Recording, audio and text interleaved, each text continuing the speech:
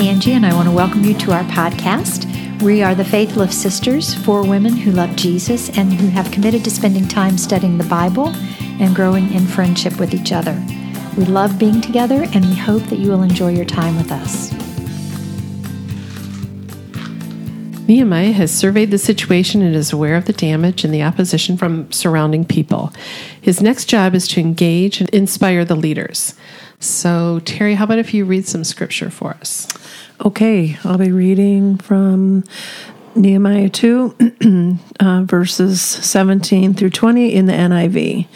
Then I said to them, "You see the trouble we are in. Jerusalem lies in ruins, and its gates have been burned with fire. Come, let us rebuild the wall of Jerusalem, and we will no longer be in disgrace." I also told them about the gracious hand of my God on me and what the king had said to me. They replied, "Let us start rebuilding." So they began this good work. But when Sanballat the Horonite, Tobiah the Ammonite official, and Geshem the Arab heard about it, they mocked and ridiculed us. "What is this you're doing?" they asked. "Are you rebelling against the king?"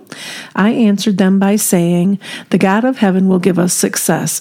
We, his servants, will start rebuilding. But as for you, you have no share in Jerusalem or any claim or historic right to it." Great. So now here's Nehemiah, and what's the first thing he tells the people, and why would he tell them that? Well, he says, look at the trouble we're in. Mm-hmm. We're a mess. They have to know. They have to know.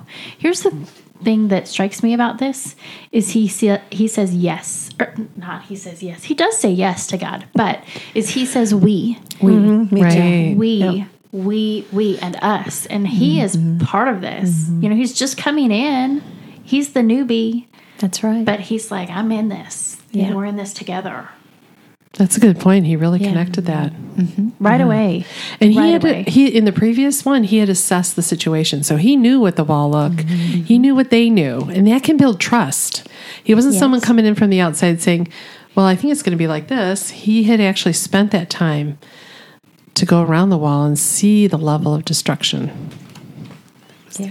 And he's pretty specific about the destruction and the shape that they're in, because he says we're in ruin. Jerusalem is in ruin, and we are in disgrace. It's disgraceful for us to be in ruin. Like Terry mentioned last episode, that to be a city without a wall meant that you were a city of nothing. Yep. Yeah. Because you didn't have anything of value. That's right. Right. In disgrace. And this was, does somebody want to give us a little bit of context about the history of Jerusalem and why this is such a big deal? How about if you do that, Suzanne? Because we don't know what you're going to say. We all have blank looks in our eyes. Are you talking about Babylon when Babylon came in and destroyed it? Well, Jerusalem as a city, God set Jerusalem apart. It was his city. It was his city. Yeah.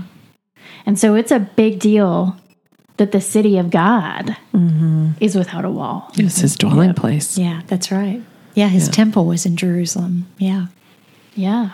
What are some of the big things that have happened in Jerusalem in the past? You mean before Nehemiah got here? Before Nehemiah got here, even before it was destroyed and they were taken captive. Like, what are some historically significant things in Jerusalem? This is where David was. This is where King David was. Solomon built the temple. Solomon is King David's son. And was considered the wisest man The richest. ever to have lived. That's right. Yeah. Yes. Yeah. This is where the Ark of the Covenant lived, which is huge because the Ark of the Covenant was the living example of God to the people who carried it. They when they carried the Ark of the Covenant, they were carrying God with them. The presence. Yeah. Yeah, the presence of God. Well, it was the first permanent dwelling place, because up until the time that they built the temple in Jerusalem, they had a tent. Right, they were a nomadic They were a nomadic people. And so this was finally the establishment of a home for the Jewish people and a home for the presence of God so that he could dwell amongst his people. And this was all before Jesus. Years and years and years and years and years and years and more years before Jesus. Yeah. And so, Jesus was the Son of God, and he was the living God among us. And then Jesus was crucified. Jesus died. Jesus rose again. And then he ascended to heaven to sit with God. And when he did that, he sent the Holy Spirit. And the Holy Spirit, when we become believers and profess that Jesus is our Lord and the only way to salvation, then the Holy Spirit comes down and the Holy Spirit indwells us. And this is not like a possession. No voodoo going on. No voodoo. Our heads are not spinning in circles, but it's just it's the presence of God. But... Yeah, within us, because we're the temple of God. Because now we are the temple of God. That's but right. Jesus, this was way before all of this. Right. Well, it was a foreshadowing. That's right. So, God showed the people what it was going to mean to have his presence dwell with them. Because at that point in the Old Testament, the Holy Spirit wasn't given. People didn't, the Holy Spirit didn't indwell people. Occasionally he rested upon prophets or leaders for a specific purpose and for a specific time. Right. But he didn't actually indwell people. But the whole idea of a temple and a dwelling place for God is just a foreshadow of what God's intention always has been, to live with his people, to be in us. And so Jesus was the fulfillment of all that. So this was the time before Jesus, and this was God's home. This was the place where God lived, and there was no wall to surround, to protect, to identify that this was a fancy, not necessarily fancy, but this was a significant place. And so for there to not be a wall was disgraceful as a city, but as a people too, because these were God's chosen people. Yeah. And so for them to live in a place of disarray like that, when this was supposed to be God's place, was disgraceful. Yeah. So we talked about how the wall was torn down during the Babylonian invasion about 70 years ago. Right. And that is, it's an embarrassment for them. Like I said, as a city and as a people, because this was not just where they lived. This was their being. Their identity. Yeah. So it's interesting. It's like imagining my identity is I'm a person of God, but I'm not living that out. And people can see that, right? So the people in Jerusalem, they know that they're the people of God, but it doesn't show in their city. So there's this... a disconnect. Definite disconnect between the people and this unease. And this, you were talking about the last time, this inability to rest. Yeah. Why not attack the city? Why not? Why not take away things? And yet I'm assuming that God protected his temple that way. We don't really get too much information about what's going on at the temple in here, do we? No, not really. It's not the focus of this. Maybe a little bit more back in Ezra bit. Yeah. And I don't know. I mean, it could have been attacked too, except it still was standing. I don't think they didn't have any of the temple... gold and silver that had been taken, all the stuff that was supposed to be there for the worship, for the priests to, that had all been taken away. A little bit at the first, and a little bit at the first invasion and exile. And the second bit, they took some more of it, right? And then at the last one with Ezra there, they took all the rest of the stuff from the temple. They didn't even have their tools, their bowls, their incense burners. They had nothing to even start their formal worship with. That was gone. Right. And we've talked about, the Israelites, let me start over again. We've talked about how they've come back in waves. The exiles have come back in waves, right? So this is like our third wave of returning. But the first wave rebuilt a little bit of the temple. But if I remember correctly, somebody correct me if I'm wrong, they didn't do a great job of it, and they didn't maintain it well. So it certainly was not what it was in its glory days. Right. Yeah. That was a disappointment to the people. The older people, because they knew what it had been. They knew what was there before, and they'd seen that glory, and this time it just didn't quite have it. Right. It's kind of like a second episode of a movie. Like if they ever do make Sharknado 2, it'll never be as good as the first one. Aren't there like 17 Sharknado I movies? really there are a bunch now. Hard for I me to think say. there are. I haven't seen one. We'll have to have a movie night, I have ladies. shark issues, so I don't watch shark movies, movies. but I'm pretty sure there are. Now, see, Far more than Suzanne, one. you're in Michigan. There's no salt. There are no sharks. That's right. No worries. That's You are right. safe now. That's your daily plug for Michigan, folks. There we go. There you go. Thank you, Terry, for that. Yes. Okay, so back to Nehemiah and kind of where he is and what he's working on with the people. So he goes and he says, this is, we're disgraced. We are in a heap of trouble. It's a mess here. I mean, I think in modern day language, it's like we're a hot mess and we need a lot of help. Yeah. And not just the building, it's the people too. It's the people That's the too. piece. And so he needs to inspire the people, inspire the leaders, and they're hopeless. They're in a place of rubble. Yeah. I love that he just again points out it's the gracious hand of God upon me. And then their reply, let us start rebuilding. Get at it. Right. What a testimony to his leadership and the gracious hand of God. Right. For these people to just go, okay. Because they've Let's been go. living there their whole lives and they've done nothing. And they knew they hadn't done anything. Yeah. Yeah. But he's also talking to the people that he brought with him. Yes. And so they don't have a lot of skin in the game because That's right. Yeah. they don't have that history there. I mean, I would imagine some of the old people, but they don't have that history.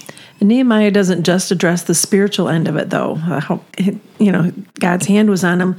He also assures them it's going to be okay, but you don't have to worry about any kickback or Repercussions. from the king because he's given me permission to. Yeah, that's so right. we've got the spiritual permission from God, and we've got the Legal the permission. from the king. Yeah. So we're good. We're good. Yeah. And there was this quote in the homework from David Guzik. He says, Nehemiah didn't offer rewards, incentives, or vacations out at the Sea of Galilee for the ones who got the job done. These are all external motivations and aren't God's highest calling. He relied on the Lord and the leaders to create a true inward motivation. External motivation, manipulation, guilt, pressure, carnal rewards can work for a while, but are never part of God's vision for getting things done. Love that quote. That is good. That's great. How often are we quick to bribe? Oh my goodness, get as our way. mothers, how As many times have mothers. you bribed your kids? Get in the car and you can have some goldfish. Right. My thought is if you can't bribe your child by their potty training, you're using the wrong reward. That's right. Yeah, if there's not a jar of M&Ms on the back of your toilet. I know. Yes. Yeah, it all starts with reward. You can try to be healthy and use raisins, but that really Oh, won't no. fly. But that's the thing. External rewards go away. They do. They do. Yeah, you That's have to right. build that internal motivation to make something happen. Right. I mean, it's fading. great to start and to help create the habit, but unless you're willing to really put the work in Yeah. and own it, Right. That's important. The ownership. I think that's a piece of what needed to happen with the Israelites that were there. They needed to own this is the situation. Okay, let's get this job done. We They can do needed to own that something. job. We can be a part of doing something about it. Yeah. Right. yeah, let us get Let's busy. get busy and get it done. Let us rebuild. So it's interesting in psychology, they have something called self-efficacy. And it's like people don't do things unless they believe they can do it. Oh, I think that's a piece that's of true. this. Yeah. Building that up and helping them see, no, you can do You this. can do it. Yeah. Yeah. God's behind you. The king's behind you. You can do it. Right. Yeah. Yeah, it's only going to be a 40-foot wall. Right? It's 8 feet Don't thick. worry about that. Yeah, it's gonna Okay, be guys, fine. get your work gloves on because we're going to be lifting all this other rubble out of here first. Ladies, don't worry about your nails. Right. Right. I went to the dollar store and picked up some work gloves. They're going to be fine. I mean, that's just the fact that the people were behind him. And the Bible calls it, they began the good work. Yep. Yeah. Yep. So they even, I mean, they recognize. Quite a miracle in and of itself to It think of is. how God must have been working in all of those hearts at the same time to get that consensus. Yes, let's get started. Right. Keep in mind the job. Yeah. My response was, what? Just get this clear. I'm not a detail person. I'm a big picture person. And like, that would have been enough to throw me off a little bit. Yeah, I might have been tempted to say, how about I provide lemonade every day? Yes. Right. I'll go with you. Yes. I'll cook. We'll make sliders for everybody. That's right. I'll be the snack shop girl. It is tough, though. When we bought this house, we did a major remodel. So my mom and dad came to Michigan, and we lived for 3 months at the Residence Inn down in Southfield. And we would drive every day over to the house. And I can remember the first day that we all walked in. It was like, okay, so where do we start? But thank God my dad was a builder. So he said, okay, Angie, you do this. Dan, you do that. Kids, here's some sledgehammers, some hammers. Go knock that wall down. But he made us all believe that together we were going to demolish this house and rebuild it new. Wow. And by golly, we did. My kids thought it was fun. So yeah, you get the right leader, somebody who can encourage you and make you believe that you can do it.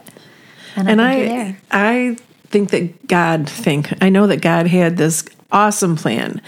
Leaders, they're leaders and they're good at leading. And then worker bees. Yeah. And the people who are servers, because that's what we want to do. That's what we're good at. You give me some good, clear instructions and I can get the job done. So they're, Different in another gifts. book, it was like there are queens and queen makers. The queens are the leaders, and the queen makers are the people who serve the queen and are behind the scenes doing what she tells us to do from her vision and from what she knows God wants done. So this is what's happening right here, as a matter of fact. We have the queen. Let's see that royal wave, Rosemary. We have Rosemary. She is the leader. Yeah. God gave her the vision, and we're coming alongside and making it work, hopefully. And we see that throughout the Bible, throughout Nehemiah, and then in our own lives as well. You know, how many times do you find that spot and it's a good fit for you?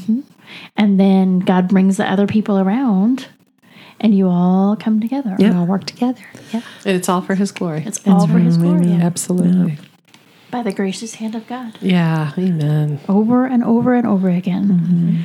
So Nehemiah is getting ready and the people are getting ready by the gracious hand of God to start a good work and start rebuilding. Right? Right. And then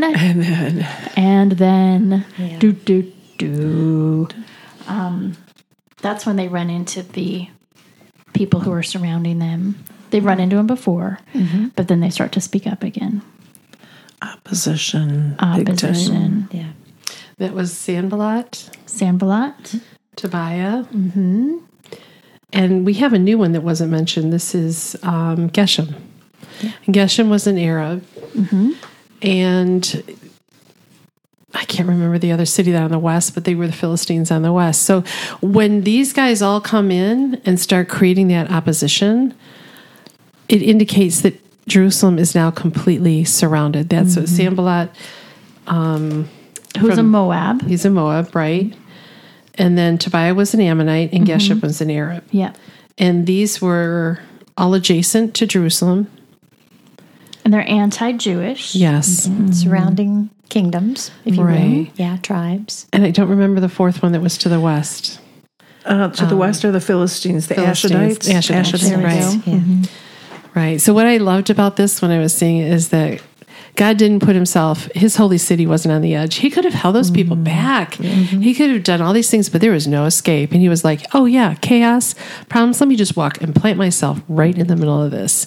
Let's see what you guys do. I mean, it's like God wasn't afraid. No. He just went there and he said, now watch this city grow. Yeah. I love that God just jumps right into the messes. Yeah. Yeah. He has nothing to fear. We're the ones that have all that fear. Yeah. He has nothing to fear. But he brings his people to the messes too. Yeah. And as people, we are messy, but God still shows up. And sometimes I feel like he pushes us even further into the mess. Yeah. Yeah, Well, and there's someone, I don't know what the saying is, but basically when you come to the end of yourself and you have nothing, you have nowhere to go, you turn to God. turn to God. Because he is there. And sometimes he does push us deeper into the mess or allows us to get deeper into the mess so that he can, with a strong, mighty hand, bring us out of it. And then the glory will go to him because we know we didn't do it. Yeah. I mean, Nehemiah knows he's not doing this. It's all about God.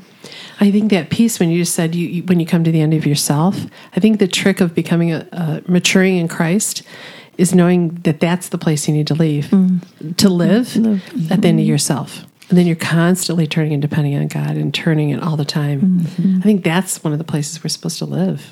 Right. And the more we turn to God, the less we have in self. Right. You know, our self shrinks down. Yeah. Because we are growing and I'm talking with my hands waving around here, which is not helpful for people who don't see me. But the more that God indwells us and the more that we rest in him, the smaller we become ourselves. Yeah, because remember when we were crucified, when Jesus Christ was crucified, we were crucified with him. So really our life, the only time we would be bringing our flesh up, bringing up our agenda, my way of doing things, the only way that happens is when we're stepping out of letting God's life live through us. But we're crucified. We don't have to live that life. I know this gets kind of tricky and technical, and churchy, but we don't have to do our stuff. We can let go. Like you were talking about earlier, God's plans are the ones that are going to hold that. And if we just keep staying in his plans, we don't have to pull ours up.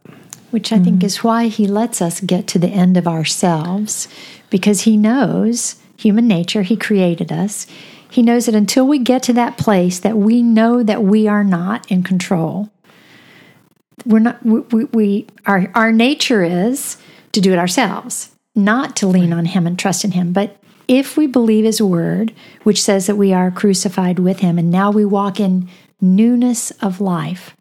That newness of life is the life of Christ. It's the life of Jesus himself. So that means we have to be beyond ourselves, right? We have to be out of ourselves.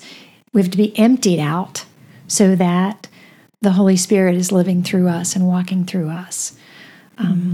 And I think that that's a supernatural thing that has to happen, but I think that there are some very physical, natural steps along the way that get us to that place where we're willing to finally just let go and say, okay, Lord, have your way. Because ultimately, if we believe that his plans are for our best and for our good, that's what we want. I want my life to be a reflection of the fact that Jesus is the Lord of my life. I want my life to say that. I want there to be plenty of evidence that he's living through me.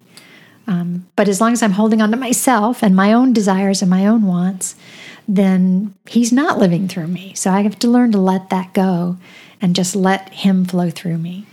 So what does that even look like in real life? We're looking back here and they're just like, yeah, let's build. That's a good work, and they just keep hearing it's from God, it's from God, it's from God.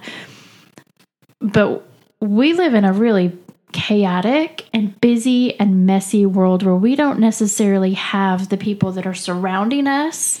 We are not part of a tribe who has the history, the recent history of being exiled and then brought back. So we can't necessarily see terribly clearly the hand of God moving in all of these things. So what are some practical ways in everyday life that we can start to see the hand of God, and so that we can start to lean into that and let go of our own desires, because that's hard. I think one thing when Angie was talking, she was saying the control. It's an illusion of control. We're not in control. And really getting that at certain levels, and then that surrender. Yeah. And then often when I'm at that place, then God will go, what if we did this? I'm sure God talks to you like that too. No, usually he says, are you sure you want to do that? That's right. It's so funny. He says, this would be a great idea.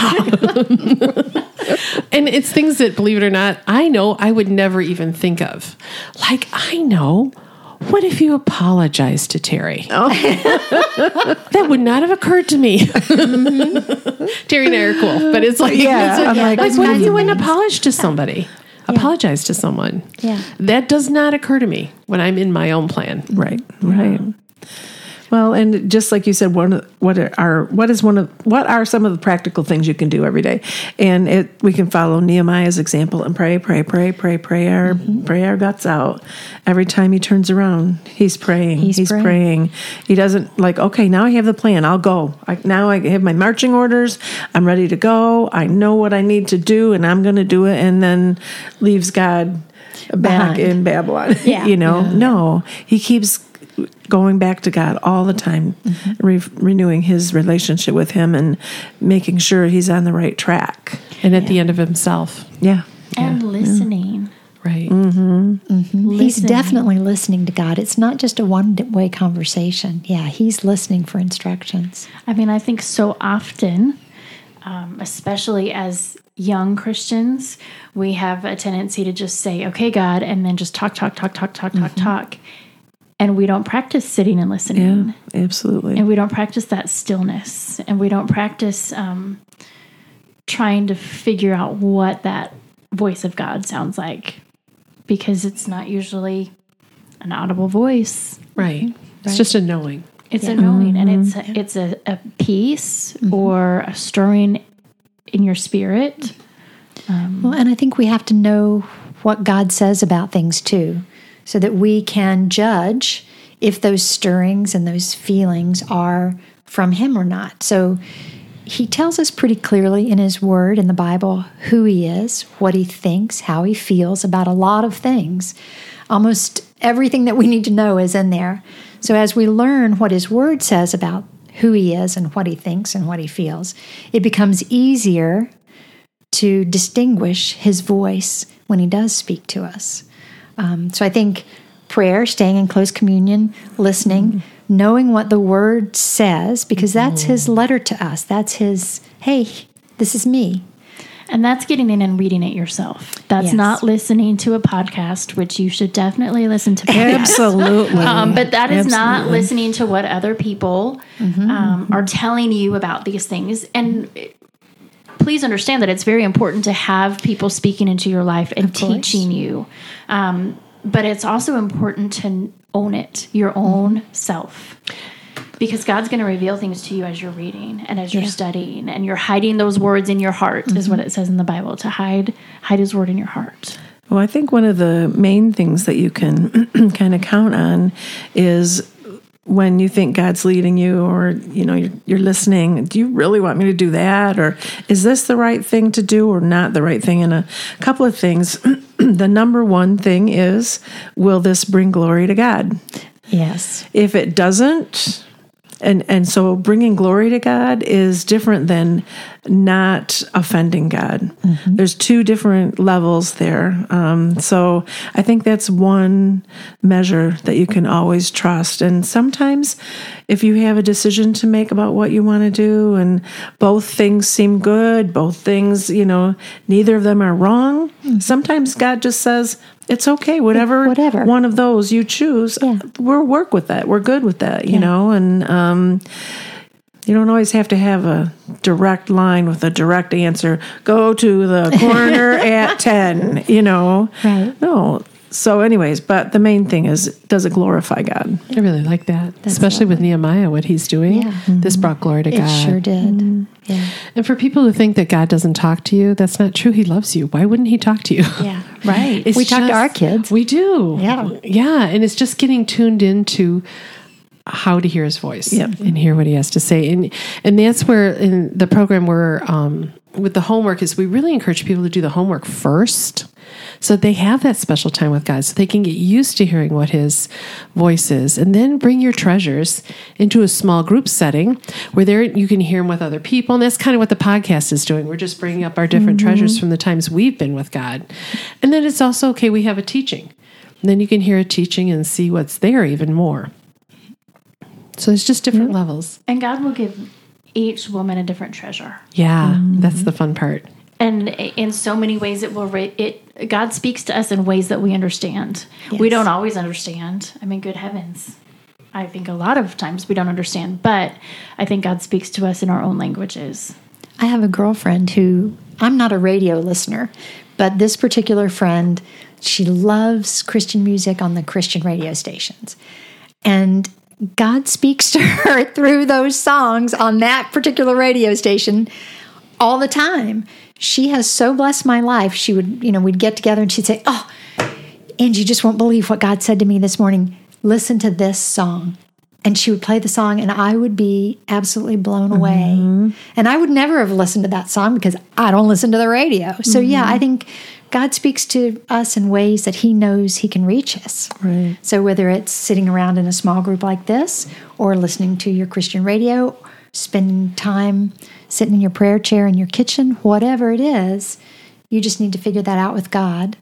And don't judge your experience with anybody else's. Right. And he might say something to you today that's not even going to come into a plan in 6 months. It may happen in 6 months, but just take it in. Yeah. Just rest and let it be there. Yeah. Yeah, and God doesn't always have to meet us when we're being still. Sometimes when we're busy, God meets us. Or when we're doing things. Like, I love to dig in the yard, probably to my husband's demise someday. I mean, honestly, we had a house one time, and brand new house, didn't have any landscaping except for these sad little trees, and have a little over half an acre out in the country, so nothing around it. And I was like, I don't like where that tree is. So I dug up the tree and I moved the tree. And then about 6 months later, I was like, I still don't like where that tree is. So I dug up the tree again. And Oh my gosh. I mean, my poor husband, I'm like, can you just help me dig this tree? He's like, I'm not digging up trees. And the same one over and over again. And amazingly, it survived. That is amazing. Anyway, like, I love to just be out in the yard, and I love to weed, and I love to prune, and I love to plant, and I love to dig up and move. And that's where God meets me almost every single time. Yeah. Because I don't know, maybe it's because nobody wants to be around me because they're afraid I'm going to make them move trees, but that's like the quiet time where God always faithfully shows up is when I'm out Awesome. planting and digging. And I've had a lot cleaning house because, with 4 kids, I spent a lot of time cleaning house through the years. But just puttering around in the kitchen or whatever, I've had some of my most precious times with him in the midst of just normal, ordinary, everyday stuff. yeah, it doesn't have to be a big deal. I mean, it's always a big deal when you're For us, when you're with God, but it doesn't have to be like a sacred, holy, don't disturb me. I used to get so irritated because I would do my quiet time early in the morning when my kids were real young. I'd get up at like 5 and I'd, think, you are super spiritual. And my kids, listen, my kids are almost exactly 2 years apart. And so when they were little, that was, life was going busy all the time, chasing 2 toddlers. And so I would get up really early in the morning and it was like, okay, this is it. God, it's you and me, and we're going to start this day, and it's going to be awesome. And then one of the kids would wake up, and I'd be like, and then somebody finally called me out on that. And they said, what a great example for you to be able to sit with your kids and have your quiet time and have them there so they can see that. And I was like, that's not what I Well, it's not quiet. That's not my quiet time. Right. And they were like, you just need to dial it back, sister. Because, God's going to meet you where he's going to meet you. Yeah, and you're growling at the kids. What are you doing up? I'm having my quiet time with God and my Bible. I'm trying to get spiritual. Right. Can you just go back to bed, please? Anyway. That's cute. So, Well, and that's a piece too. They talk. There's another quote down at the bottom of the page. Probably David Gusick again. But in facing our enemies, we must always keep a focus on who we are and what we should do. Failure to see these always leads to defeat. It's about our identity. We need to know who we are as we walk in this world, regardless of whether it's 5 a.m. or as you're digging in a garden or moving that poor tree. I'm sure that tree was so happy when you moved. I'm sure. I'm sure. Yeah. Yeah, and sometimes those enemies feel like they're your own children. Yeah. Let's be honest. Yeah. Yes. I love my children and I would not trade them for anything, but some days that's what it feels like. And sometimes it feels like your husband, and sometimes it feels like your best friend or your sister or your parents or even yourself. Or even yourself. I think sometimes when I think about how we talk to ourselves, or I'll just speak for myself, it's the worst. That inner voice. Yeah. Absolutely. I don't think anyone could talk to me like I talk to myself. Yeah. Yeah. We need to be aware of that enemy. That's, And what Nehemiah did, he'd address it, but then he focused on building that wall, which was that identity, which was that way of being in the world as one of God's people. And so that's what we can do. When we're in that place where we are facing enemies, even in our own head, we can turn to God and we can turn and keep focused on him and who we are in him and how he wants us to look and how he wants us to be. Well, Nehemiah's response to the enemies, the outside forces that are mocking and giving him a hard time, he says, the God of heaven will give us success. We are his servants. We will start rebuilding. But as for you, you have no share in Jerusalem or any claim or historic right to it. So he's just calling them out. Like, you can say what you want, but this is what God has for us. And he's going to work it out and he's going to give us success. Yeah. Yeah. And there's nothing for you here. Right. You're I like not that, an yeah. Israelite. Yeah. You didn't build this. This is not your heritage. That's right. We were talking about how Nehemiah had the blessing of the king. He brought his cavalry. So now how bold of Sanballat, Tobiah, and all those guys, now they're coming against the king because that's the king's cavalry. That's right. They were that mad and that willing to create problems. And they're coming against the king's governor, too. Nehemiah is the governor. That just occurred to me. Yeah, as they're doing this. So you're right. This is They bold. are coming against him. Imagine how your anger just turns and you don't see what's real here. You don't see the real picture. You don't see what's really going on. Nehemiah isn't a governor of the king. Yeah. And they were willing to risk all of that to get back at him. There's a lot of anger there. It sure is. But he turns it back around. Yeah. But God. But God. This is God's stuff. That's yeah. right. Yeah, Nehemiah didn't even have to get into it. He'd address it, deal with it, turn back to God. Right. Love it. Yeah. Great example. So healthy. It'd be nice if we could all Yeah. handle our stuff like that. Such a healthy man. What a great example of leadership, both large and small. Yeah. Large and small. Well, we are about finished time wise today. Does somebody want to pray us out? Sure. I would Awesome. love to. Father, we just thank you again for this time that you've given us. We thank you, Father, for the opportunity to sort of sit around and contemplate, meditate on your word and on who you are. Father, we pray that this time will bring glory to you. Terry was right. The biggest test of all is it glorifying to you? And so, Father, our heart's desire is that this time that we spend will bring glory to your name. Father, we do pray for everybody that's listening that you'll stir in their hearts, that you'll woo them and draw them to yourself. We know that it's the goodness of God that draws people. And so, Father, we pray that our witness will be that you are a good God and that you are an awesome and mighty God. And we thank you, Father, that you've allowed us to be with Rosemary and with you on this journey. We thank you and we praise you for it, Lord, in Jesus' most precious name. Amen. Amen.